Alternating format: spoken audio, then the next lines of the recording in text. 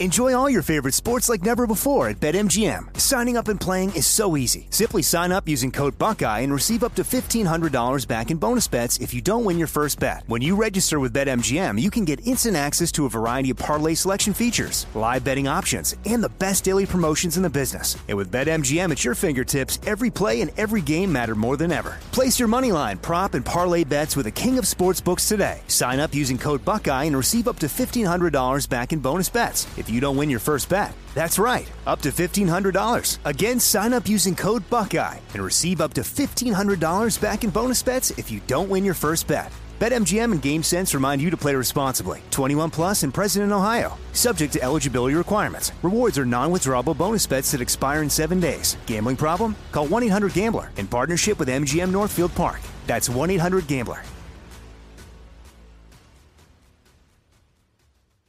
This is your moment, your time to shine, your comeback. You're ready for the next step in your career, and you want an education employers respect. So you're not just going back to school, you're coming back with Purdue Global. Backed by Purdue University, one of the nation's most respected public universities, Purdue Global is built for people who bring their life experience into the online classroom. Purdue Global, Purdue's online university for working adults. Start your comeback today at purdueglobal.edu. Hey girlfriends, it's me, Carol Fisher, back with another season of the global #1 podcast, The Girlfriends.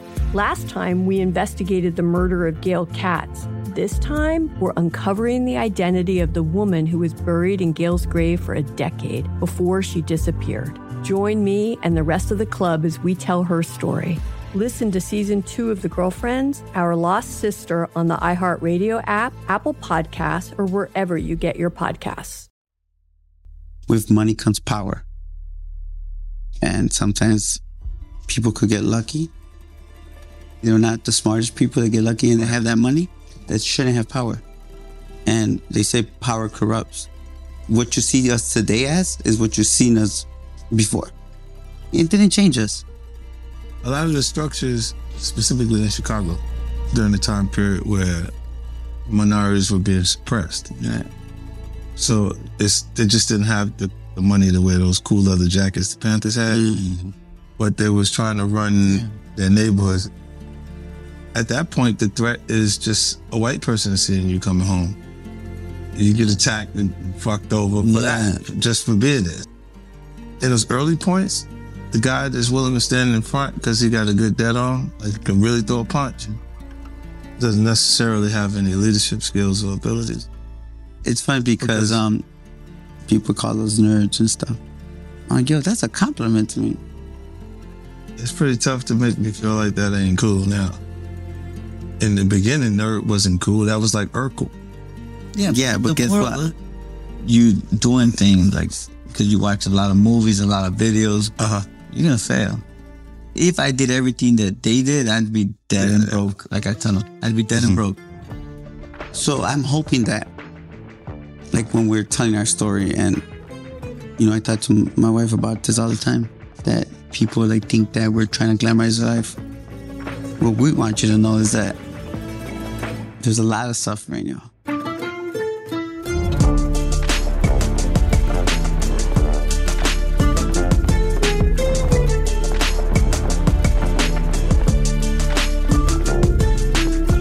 Curtis Fitzgerald Jackson. And I'm Charlie Webster. And this is Surviving El Chapo, the twins who brought down the drug war.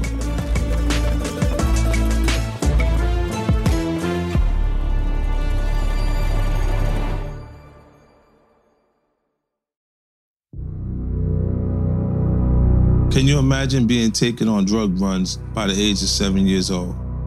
Taught the family business, and by the time you're 17, you've got $1 million in cash under your bed.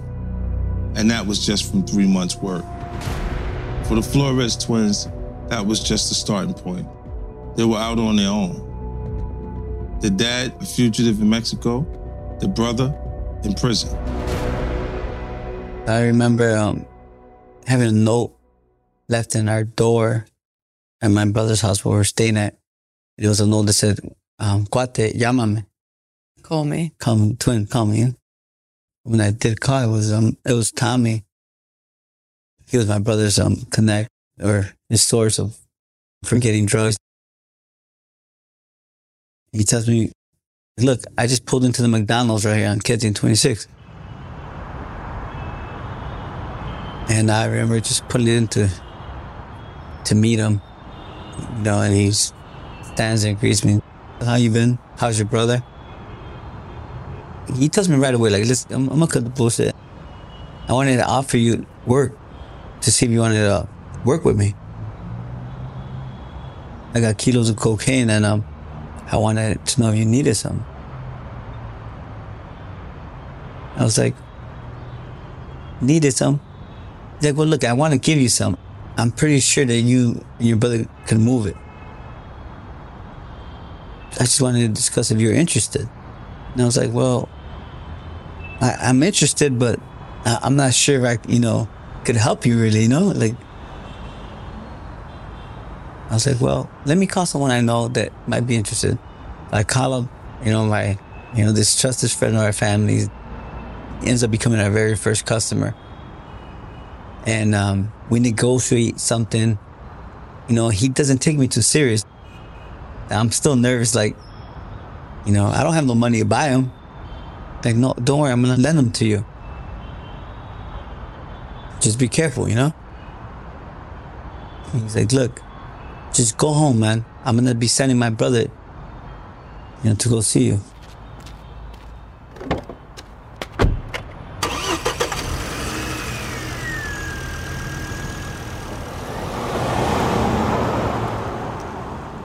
So I remember going home and him showing up.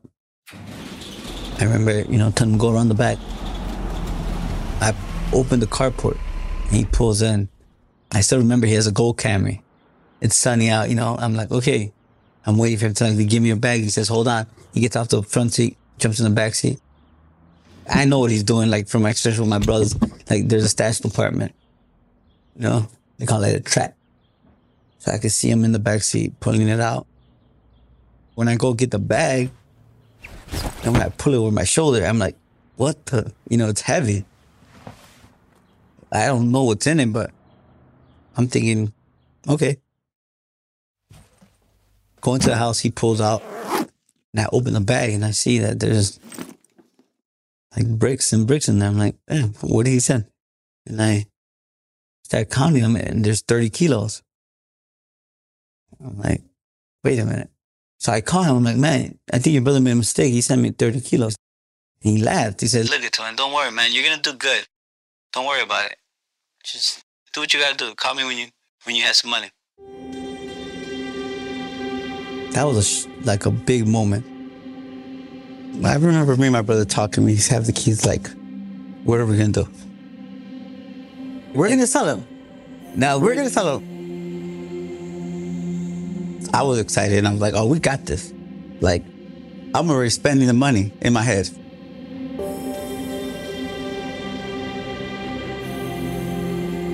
First thing you do is we cut a window open on the kilos, which is common. For some reason, I always see the kilos like this, and you cut a little triangle. You pull back the layers of... Those people who don't know, a kilo actually, depending on where it comes from, but at that time, it was more common to actually have a kilo of cocaine looks like a flat brick, like more of a... Not even a brick shape. It comes different shapes and sizes. They come with inner tubes. Because if they're thrown in the ocean, in the water, Yeah, it's the condom. That means we call it condom. It usually feels like it's that better quality from the source where it was made. Because they're going to take the precaution to make sure that it's protected. It doesn't get wet.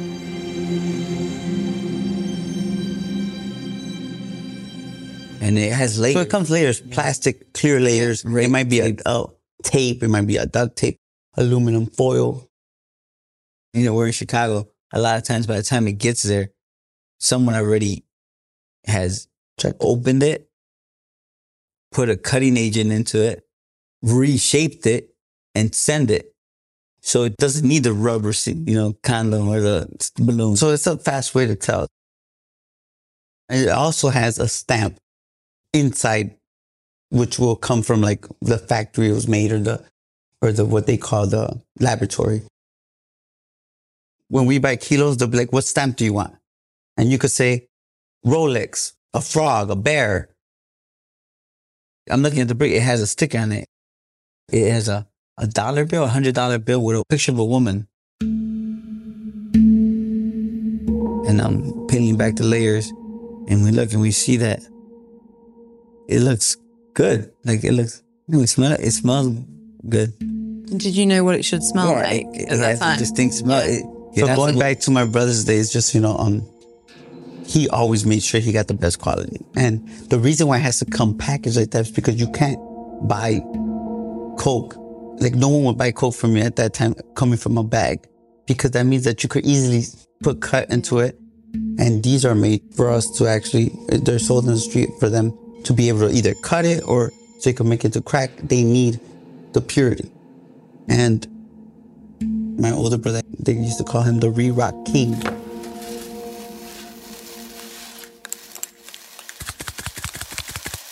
What they'll do is take a good kilo, put some cut in it, make it back look like a regular kilo, because they want, I guess people who snort want to like break it or whatever the case is.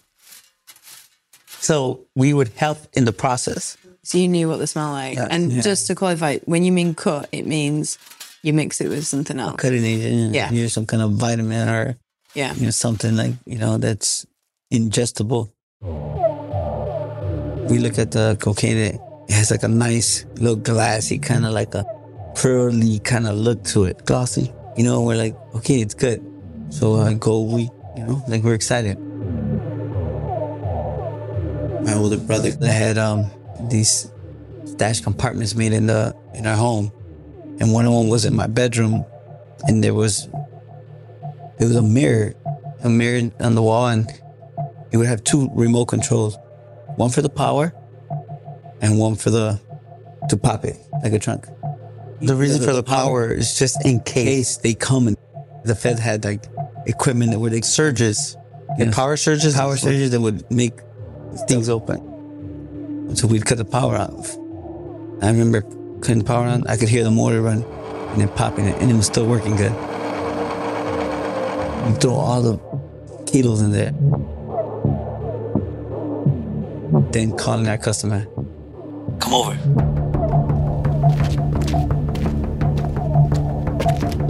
Our customer comes and he's like, I showed him, look. He was like, he peels back the layers himself and he's like, oh man, you got some kilos. Like, you really got one. He's like, holy shit, like, look, man, don't tell nobody you have them, Let me make some calls.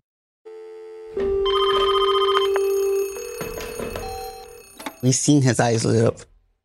We knew when he did that, he was like, I'm going to take advantage of this situation. And I think instantly we started kind of like saying, we're not going to depend on one person. He'll have us literally by the balls if he was our only customer. So he takes them. By the end of the night, like, he came back with the money. I think it took us longer to count the money that they didn't actually sell the kilos. Because remember, you're coming and you have a pile of, ones and fives and tens and 20s. And you're like, we don't have no money machine. Yeah.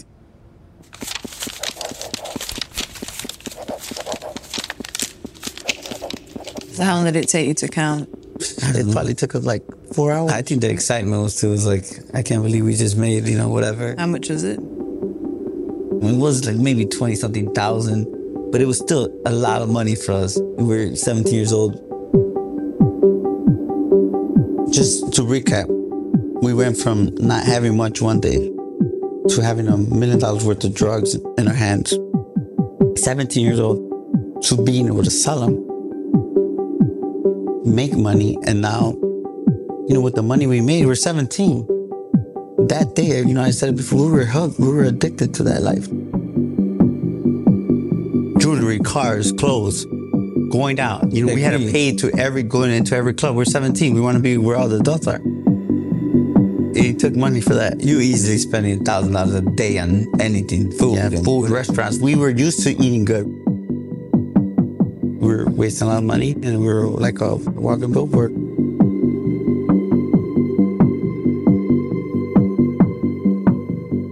So my brother and I started saving money. We hustled hard, like, and we just saved. We took the money we just needed to live on. And I remember things like, once we had that $1 million, we're like, with this, we could buy 50 kilos cash, right? Make 100 grand 4 times a month. Like, we can't live, even if we did it once a month, we can't live off that. Something's wrong with us. It wasn't long till we started having problems with the feds. That we were doing a lot of dumb things.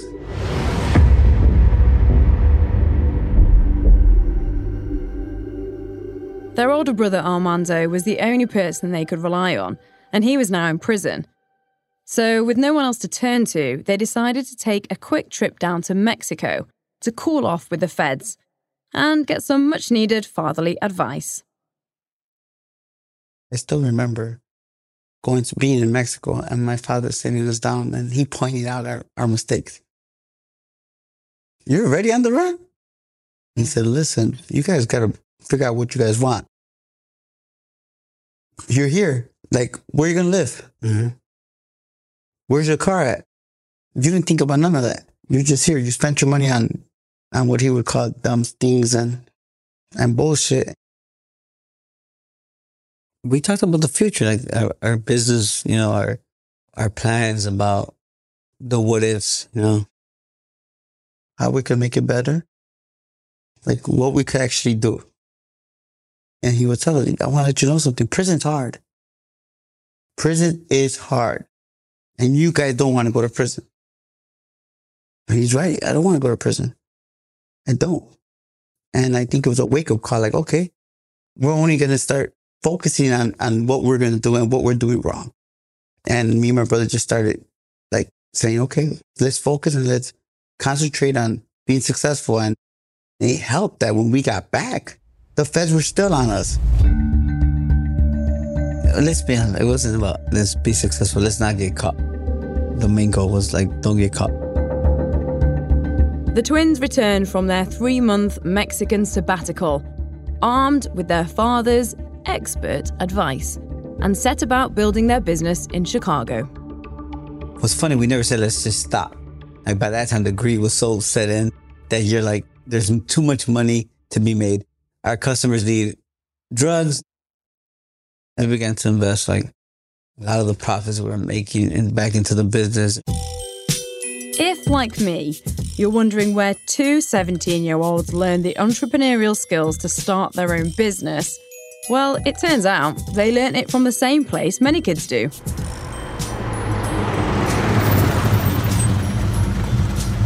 Hey, hi, welcome to McDonald's. May I take your order? Yeah, that's right. In amongst the Happy Meals and the chicken nuggets, that's where Pete and Jay refined their trade. I go to McDonald's, I apply for the job, they give me the job. I love the job. In the sense of responsibility a little bit. I seen that there was nothing but 15 and 16-year-old kids working at McDonald's. And I'm thinking like, man, they're making McDonald's millions and millions of dollars. Even the manager's kind of young, so you're like, wow. And some of them workers at that time didn't know English, probably didn't know how to read, they didn't know how to write, but guess what? They made that restaurant be one of the most successful restaurants in the city. Why? Because they created this system where you can't mess it up. Like, where you can't mess it up, man. You can learn how to run a McDonald's in a day. Like, you know, and I took advantage of the opportunity. And that's what I was seeing. Like, I was learning the business part at McDonald's. Like, it wasn't just like I'm learning to do fries. I'm learning the grill. I washed the dishes. I did the drive-thru. I did the front. When we were working there, I was like, man, on lunchtime was packed. There's a drive, like they're making money, like value. We're learning that value.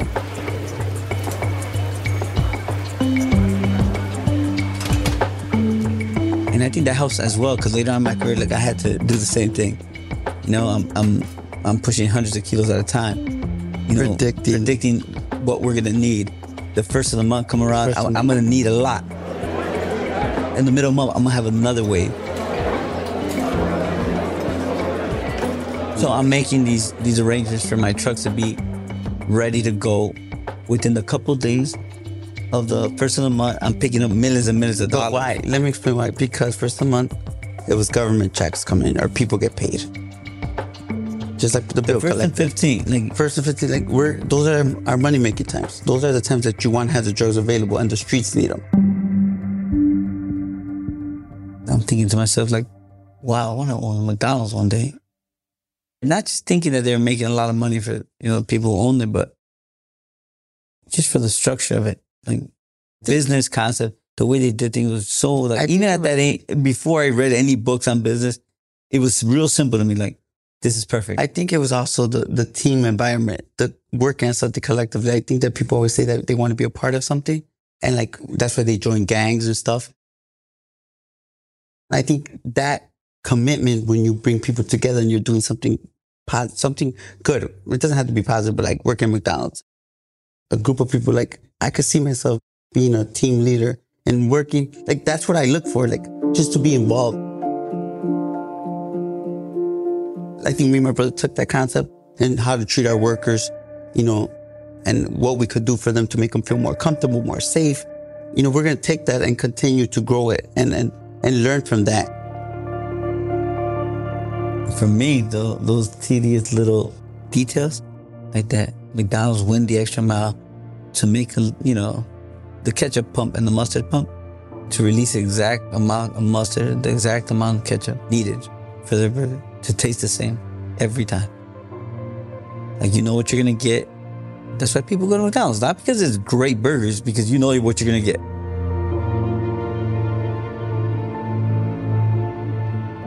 I remember they said, well, wash your hands, every 15 minutes.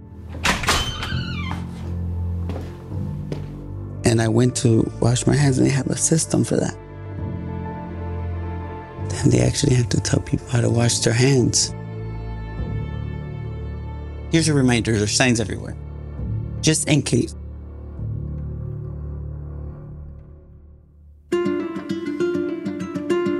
Hey, look, this is what I want you to do. Later on, I remember telling them, look, this is going to be our system. Because the last thing you want to do is have kilos missing. Working at McDonald's thinking, like, even at the beginning stage, like, man, you drop something, throw that shit out. It didn't cost you nothing, man. Give the customer what they want. It ain't costing you nothing.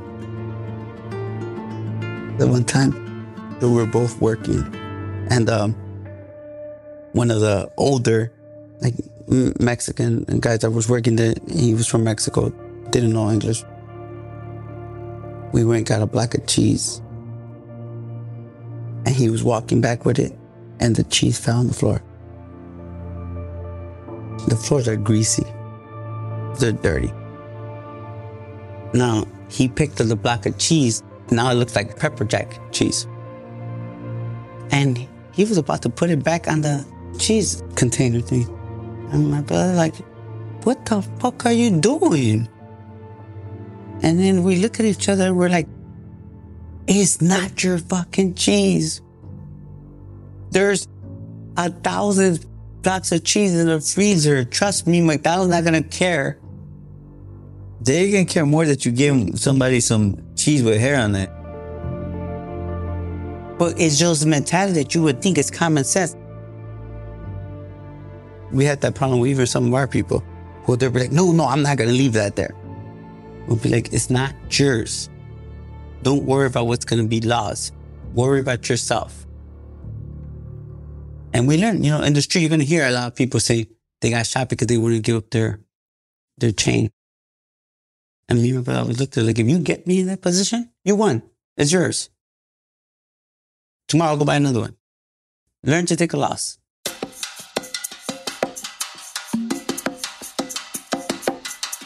When we worked, I think it brought Jay and I a lot of insight, and I got good feelings to be moved around and do all these My brother got a little sense of power too that he wanted to abuse right away.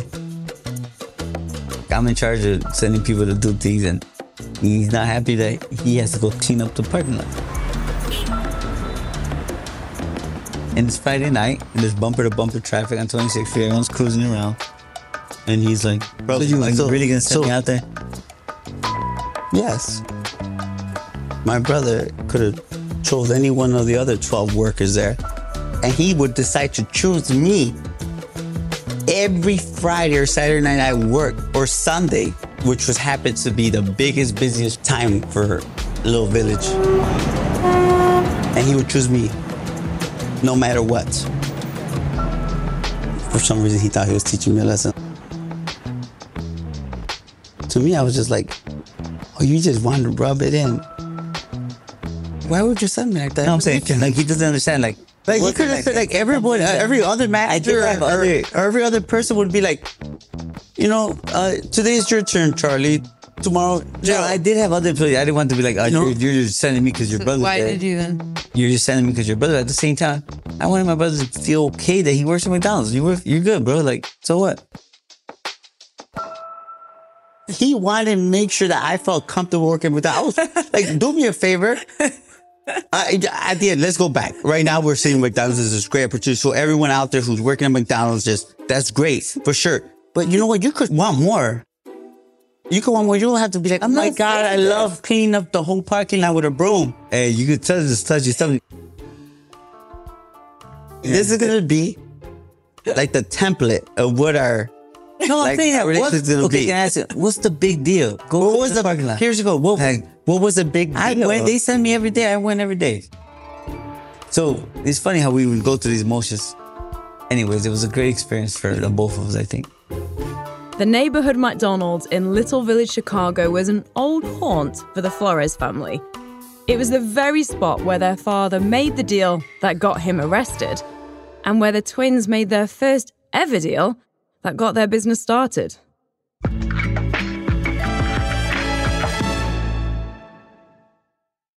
Enjoy all your favorite sports like never before at BetMGM. Signing up and playing is so easy. Simply sign up using code Buckeye and receive up to $1,500 back in bonus bets if you don't win your first bet. When you register with BetMGM, you can get instant access to a variety of parlay selection features, live betting options, and the best daily promotions in the business. And with BetMGM at your fingertips, every play and every game matter more than ever. Place your moneyline, prop, and parlay bets with the king of sportsbooks today. Sign up using code Buckeye and receive up to $1,500 back in bonus bets if you don't win your first bet. That's right, up to $1,500. Again, sign up using code Buckeye and receive up to $1,500 back in bonus bets if you don't win your first bet. BetMGM and GameSense remind you to play responsibly. 21 plus and present in Ohio. Subject to eligibility requirements. Rewards are non-withdrawable bonus bets that expire in 7 days. Gambling problem? Call 1-800-GAMBLER in partnership with MGM Northfield Park. That's 1-800-GAMBLER.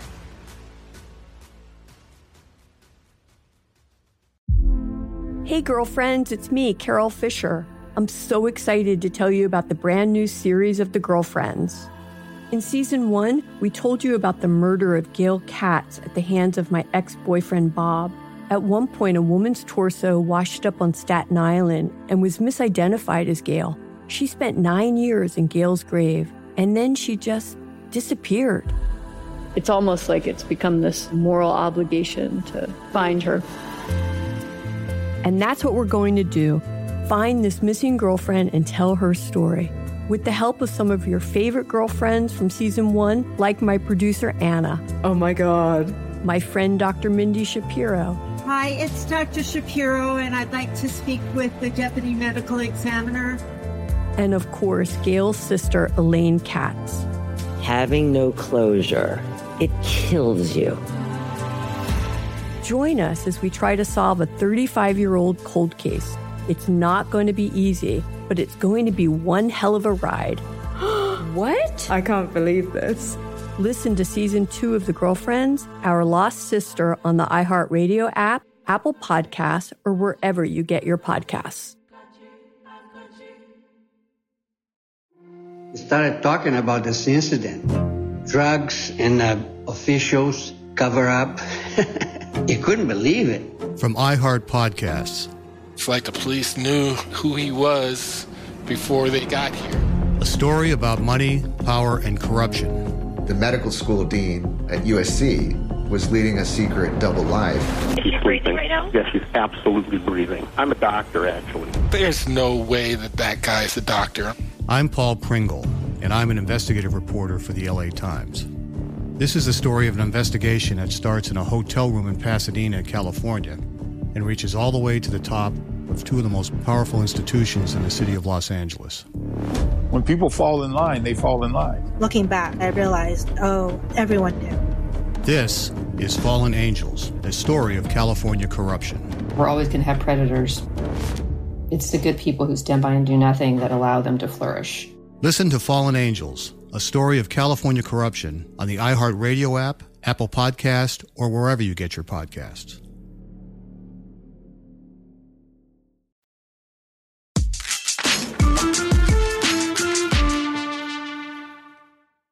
We started implementing little things that we could do. First of all, we can't have drugs where we're living, so we need somewhere to put them away, which called stash them. So we needed like a stash, a place to stash them. So we started off with garages, empty garages in regular neighborhoods. And we started we would get a bunch of them though, 3, 4 of them. We started saying, okay, we're going to invest in vehicles with stash compartments. Instead of buying 1 or 2, we said, okay, let's buy 3 or 4. After you started making the money, it wasn't about the money anymore. It was about, this is what we do. For me and my brother, I think there was times where we didn't know how much money we had. We just know we had a lot of money. Our friend, Gus, he takes us to the shop and says, look, buy these money machines. And I'm like, do I really need it? He's like, do you want to do things right, or do you want to keep doing things the way you're doing? I remember when I was like, okay, and he pulled 2 money machines out, and it was like, yeah, like $6,000. I was like, $6,000 for these 2 money machines? Like, I could count it by hand. Later on, I was like, that was one of the best decisions I ever made. It brought our business to a different level, when you could package your money and send it like the way they do it. Whether it was $1 million or $50 million, and it saves time, you know, man. It saves time. And I remember the machines, I tell you, it was my favorite machine. Like, I looked for it everywhere. It was like a Toyocom NC50. If you didn't have that machine, like, oh, let me go somewhere else. With the business we were doing, we burned through a lot of machines. It was a constant. We added it as a cost that every month we were going to buy 4 machines. Every month we were spending 15, 20 grand on new money. What was so sad when they were like, oh, we don't make them no more. We only refurbish them. I'm like, what? When that kind of money starts rolling in, the streets start talking. Especially in a place like Little Village in the 90s, where gang violence was so dominant that mothers were too afraid to let their kids have parties, ride their bikes in front of their homes, or even take the bus. It wasn't long before Pete had a gun put to his head in a home invasion. And the extra attention certainly didn't help them with the feds. We started noticing that they would be there from early morning to mid-afternoon, and we felt like we're going to have more patience than them. We started making that our schedule. Get up 5, 6 in the afternoon, hit the streets, go make sure we were not being followed. We'll park our regular cars with our phone, take the battery off our phones, park the cars, and go jump in our other car and go to work, what we called it. We could be out delivering drugs, collecting money, counting money all through the night, early morning hours. Once we knew it was like 5, 6 in the morning, okay, it was time for us to go back home and go to sleep and let them sit there all day. They watched you all day? Yeah, and it helped us save money because we were not out spending money. It helps us in a lot of ways. Like, we could do this. If we do things right, we could beat them. We also started to find out that we were the people that they were interested in. So we could get other people to do our business for us, then we could be selling drugs while we're sitting at home.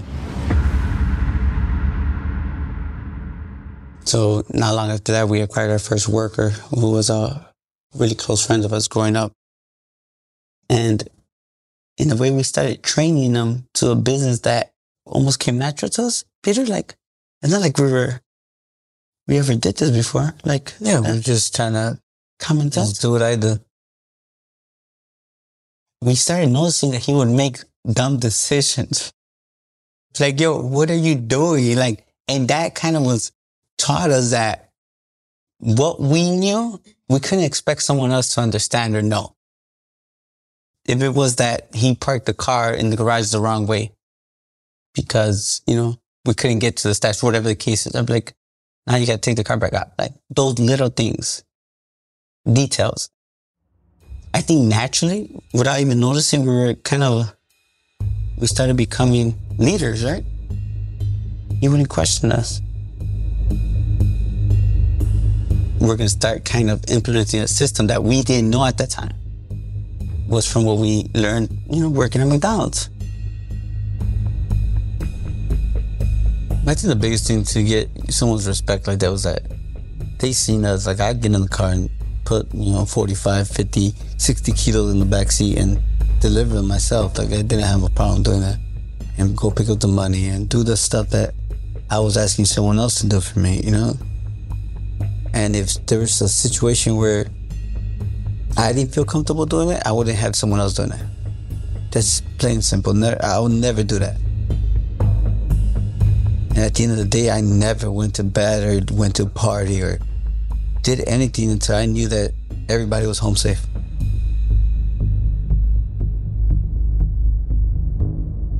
I think people can't even understand how involved we were in our day-to-day business.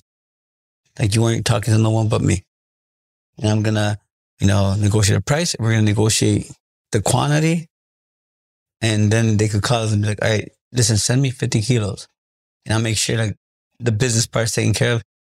Then we could call our workers and be like, listen, go to the stash house and get 50 kilos. Call me when you're at the house. Before you leave, confirm the count. Before you get to the house, drive around, make sure there are no funny cars in the neighborhood. As soon as you walk in the house, before you even go to the kilos, check the front door, check the mailbox. Like the last thing you want is bills piling up in front. We found out that it wasn't good that we were using our phone, like our regular phone. And if people could get a hold of you there and you're calling everyone, and we started realizing that the feds will just listen in and wait. Started saying, well, okay, we're going to buy these phones. And this is just for me and you to talk to, they're not registered, they're prepaid. If no one knows that we have these phones, and we just call this phone to that phone number, and we could talk about whatever we want. So we kind of call it like a clone the phone. Like, so we had our house phone, which was a phone that was registered to our name that we use, for our family. And then everybody else got one of these clone phones where, like, I'm going to talk to you, don't call nobody from this phone. And at that time, the phones are hard to get. It was like, don't mess up this phone, man. Don't call no one. And I still remember, like, if someone jumps in the car and uses your phone or something, let me know. Let's throw them away. Like, don't risk so much over laziness. And trust me, like, at the end, we're spending $10,000 on minutes a week. This is early, when cell phones were still expensive, right? Pete and Jay soon worked out that to be successful, they had to make sure they were ahead of the demand and always have a supply of drugs available. This became instrumental to their success. In fact, when the tragedy of 9/11 happened and America's borders were immediately tightened, the brothers were the only ones with a local drug supply actually in the US. Their business dominated. So it was a scaling part. You scaled, and we also found out that having one source of supply wasn't good. We were depending on one person, so we had to start branching out, looking around, and the same way we were looking for customers, and we were always looking for a source of supply. And before that, I think the essential was to lay down the foundation of our operation was to have the stash houses. Because if you can't keep the work safe, the cocaine, the drug safe, and the money safe, you're kind of like, you're starting out wrong. How many stash houses do you think? So we started off like with our first one, it was a sticker shock. We were like, but we started off with garages. Yeah, and it was easy because we'll go look for people who are near you. Hey, I need your garage. I'm going to pay you $5,000 a month. And we didn't like the in and out in these like regular neighborhoods. It creates traffic, like people get nosy, and then In those neighborhoods, if the cops pull you over because you're suspicious, they pull you out the car. They search your car. They don't ask you, can I see your license? That doesn't happen. They say, get the fuck out the car right now. I need a license plate number check, please. And you're like, oh, here's my license, and they'll slap you. Literally. So we never took no drugs to Little Village.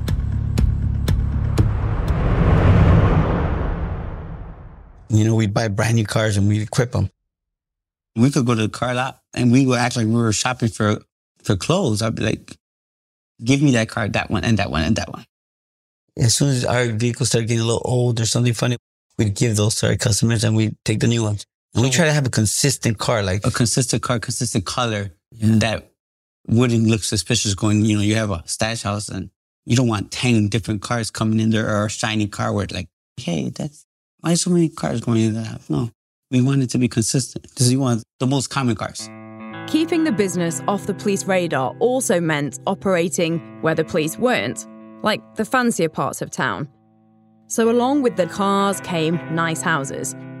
Houses that, for all intents and purposes, looked like someone lived there, furniture and all, but the only thing actually living there, piles and piles of drugs. We were fortunate enough to have a woman introduced to us by one of our sources. Her name was Ashley. She was deep into like this fraud life. So she would go to these renters in high-end, neighborhoods and be like, human resources for Allstate. We're bringing a bunch of employees. We need housing. Not only would she do that, she would go furnish the house. Like perfectly. And she'll leave pots and pans in the house. Like if you just walked out. Her wine bottle on the table, dishware, clothes in the thing, laundry. I'm like, I hope that's not her dirty laundry, but But in a way we helped her, train her to what we needed. And we just paid her very well. And it was perfect to feel like that she was so trustworthy. She becomes like intimate, like we become really good friends and she's dependable. Me and my brother be like, I could leave drugs there and sleep good at night and not worry about it. So our thing would be like, make sure the neighborhood's good. We'd be like, we want a attached garage, 2-car garage. Like in a nice area. And I'm saying that because the rent would be like $5,000 a month. They expect a 2-year lease or whatever. Somewhere $120,000 and plus her expenses and the furniture. So me and my brother would actually talk about a property, for instance.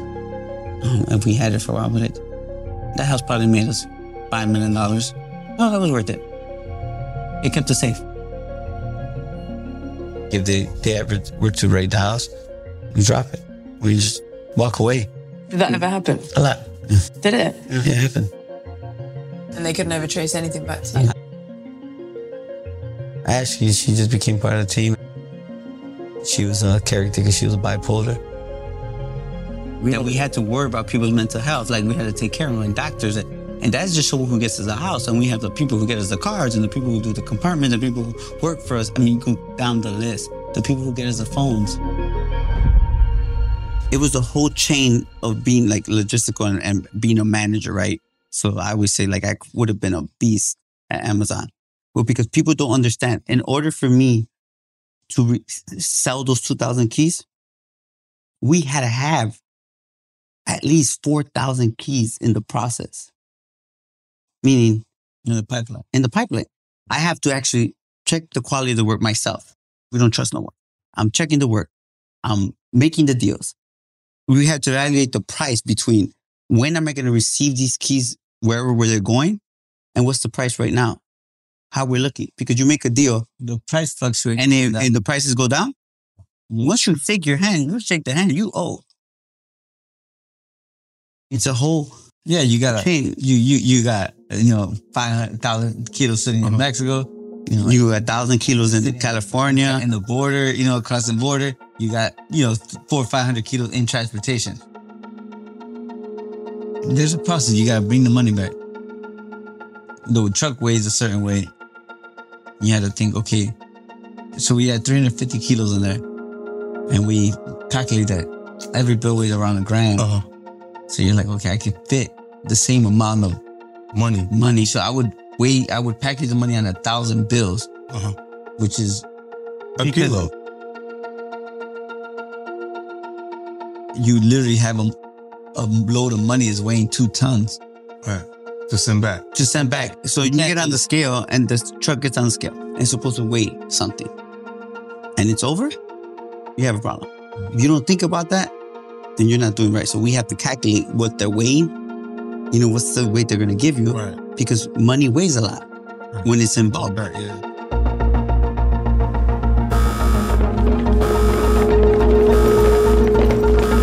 When they doing those movies, like the heist movies, yeah, and they're running out the bank, that's bullshit. That shit is heavy.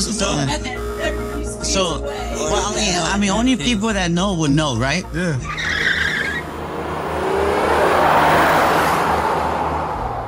So we're sending back like 900 pounds of money. Mm-hmm.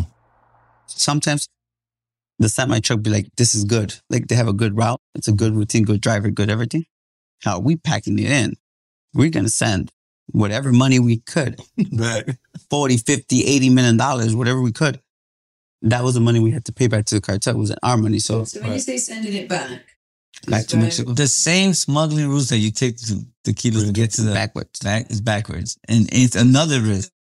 Getting it back. And you gotta make sure it gets to. So you gotta get the drugs out. Yeah. And then you got to get the monies. Yeah, so in the foreign countries, the only thing that you could buy drugs with is for cash.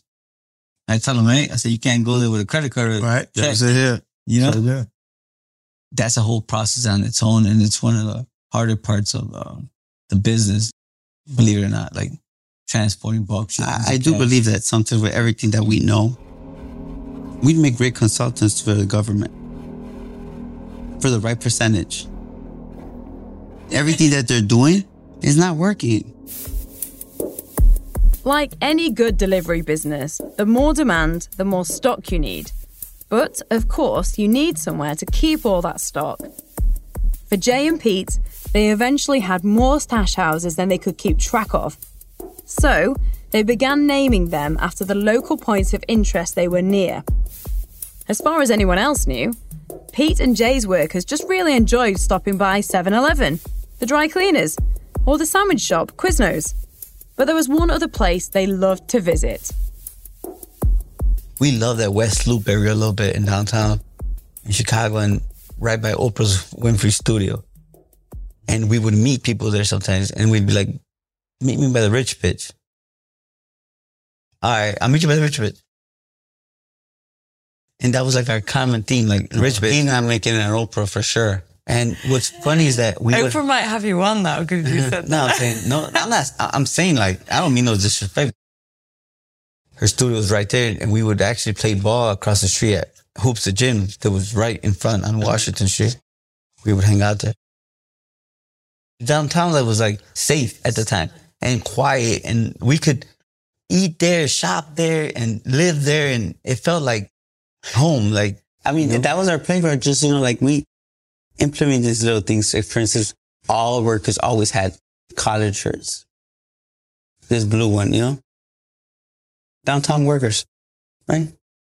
Put on your shirt. You're driving, seatbelt on. Easy, just follow the rules, things that we're not going to stick out. We could still dress how we wanted, but have our shirt just in case we had to do something.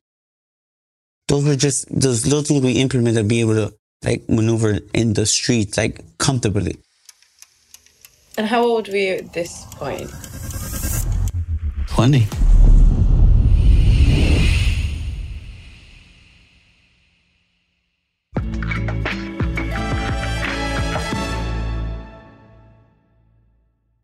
Enjoy all your favorite sports like never before at BetMGM. Signing up and playing is so easy. Simply sign up using code Buckeye and receive up to $1,500 back in bonus bets if you don't win your first bet. When you register with BetMGM, you can get instant access to a variety of parlay selection features, live betting options, and the best daily promotions in the business. And with BetMGM at your fingertips, every play and every game matter more than ever. Place your moneyline, prop, and parlay bets with the king of sportsbooks today. Sign up using code Buckeye and receive up to $1,500 back in bonus bets. If you don't win your first bet. That's right, up to $1,500. Again, sign up using code Buckeye and receive up to $1,500 back in bonus bets if you don't win your first bet. BetMGM and GameSense remind you to play responsibly. 21 plus and present in Ohio. Subject to eligibility requirements. Rewards are non-withdrawable bonus bets that expire in 7 days. Gambling problem? Call 1-800-GAMBLER in partnership with MGM Northfield Park. That's 1-800-GAMBLER.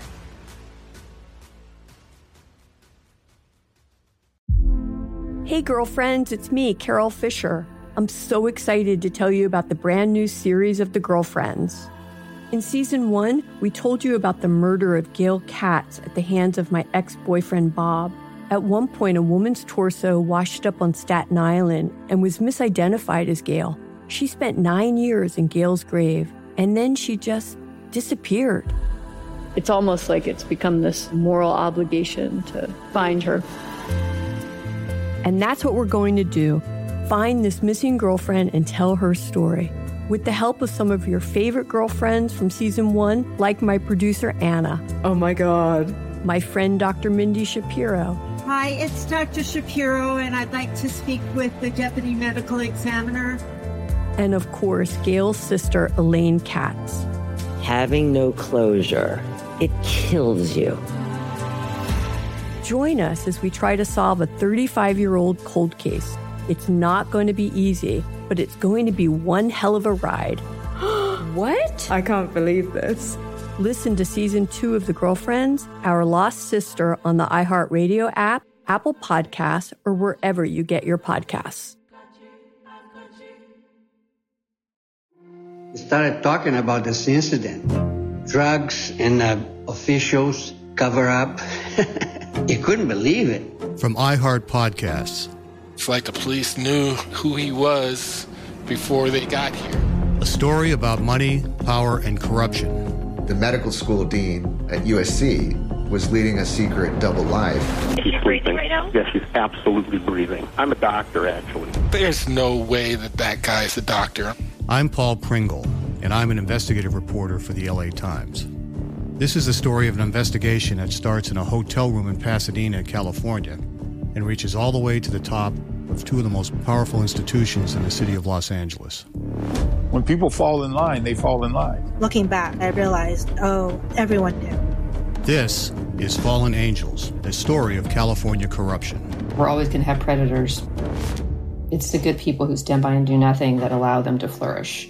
Listen to Fallen Angels, a story of California corruption on the iHeartRadio app, Apple Podcast, or wherever you get your podcasts.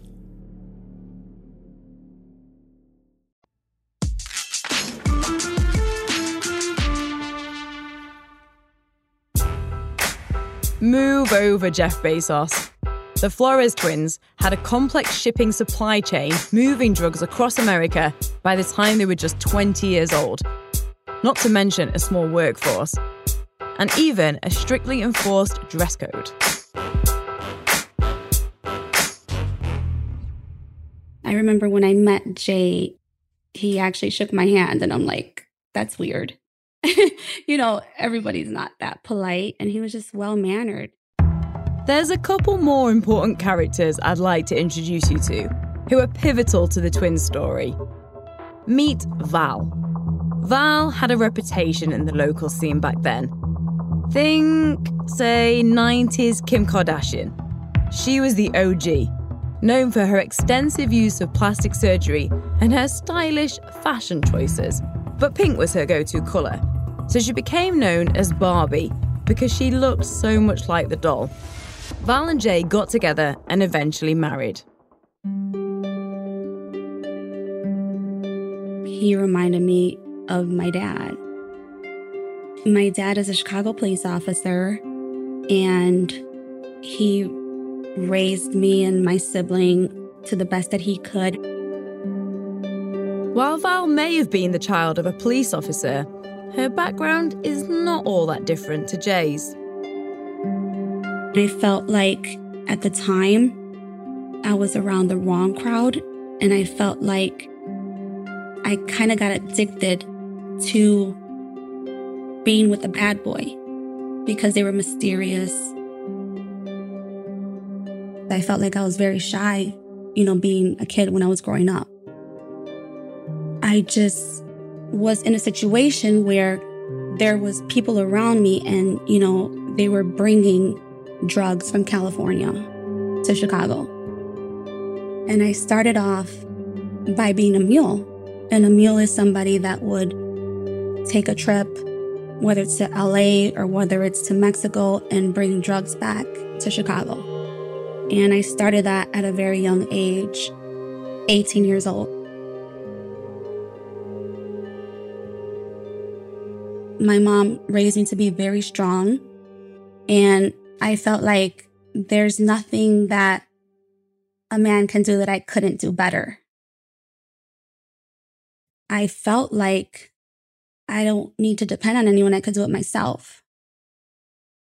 I just started getting addicted to this lifestyle, and I just continued to take these trips, and I continued to risk my life. I would drive from Mexico to Chicago without stopping. I wasn't going to stop. I was fearless. I come from a family of law enforcement. Every time that I would get stopped, I was like just name dropping, and everybody knew who my family was. I felt like invincible, and I felt like I was never going to get caught. I was only going to allow my parents to see what I wanted them to see. I would tell them what they wanted to hear because I didn't want them to worry about me. So as I was taking all these trips to Mexico, I always had a reason for not being there. And it's like I never wanted them to worry. So it's like I almost lived this double life without them knowing. I got caught in Mexico. The car was in my name. Another worker was supposed to bring it up. They kind of got scared and didn't want to drive it. So I immediately jumped in, like, I'll just take it myself. I jumped in the car. I drove it up to the border, and there's these border stops. They'll pull you over, and they have these checkpoints. They'll lift your car up on a lift, and they'll start checking, the gas tanks. They dropped the gas tank and they found the drugs. The guy that I was with, he was scared. And I was like, listen, the car's already in my name. It's okay. You're going to go home. Like, I'm just going to take the weight because there's no point of both of us going to prison. They put me in front of a judge in less than 72 hours, and they sentenced me to 10 years.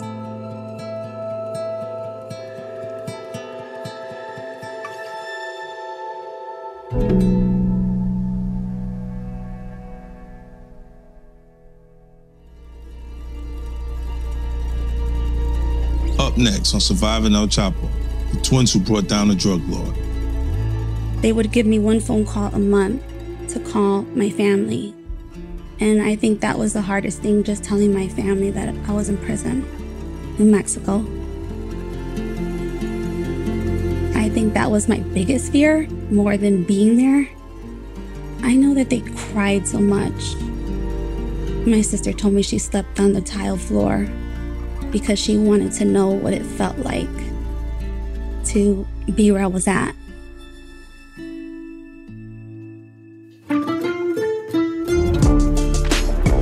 Surviving El Chapo, the twins who brought down a drug lord, is hosted by Curtis 50 Cent Jackson and me, Charlie Webster. Our producers are myself alongside Jackson McLennan. Research and editorial support is from Casey Hertz. Edit and sound design by Nico Palella. Original score by Ryan Sorensen and additional music by Nico Palella. Executive produced by Curtis 50 Cent Jackson and myself, Charlie Webster. If you'd like to know more about this story, head over to lionsgatesound.com. Curtis 50 Cent Jackson presents a Lionsgate Sound and G-Unit audio production exclusively for iHeart Podcasts.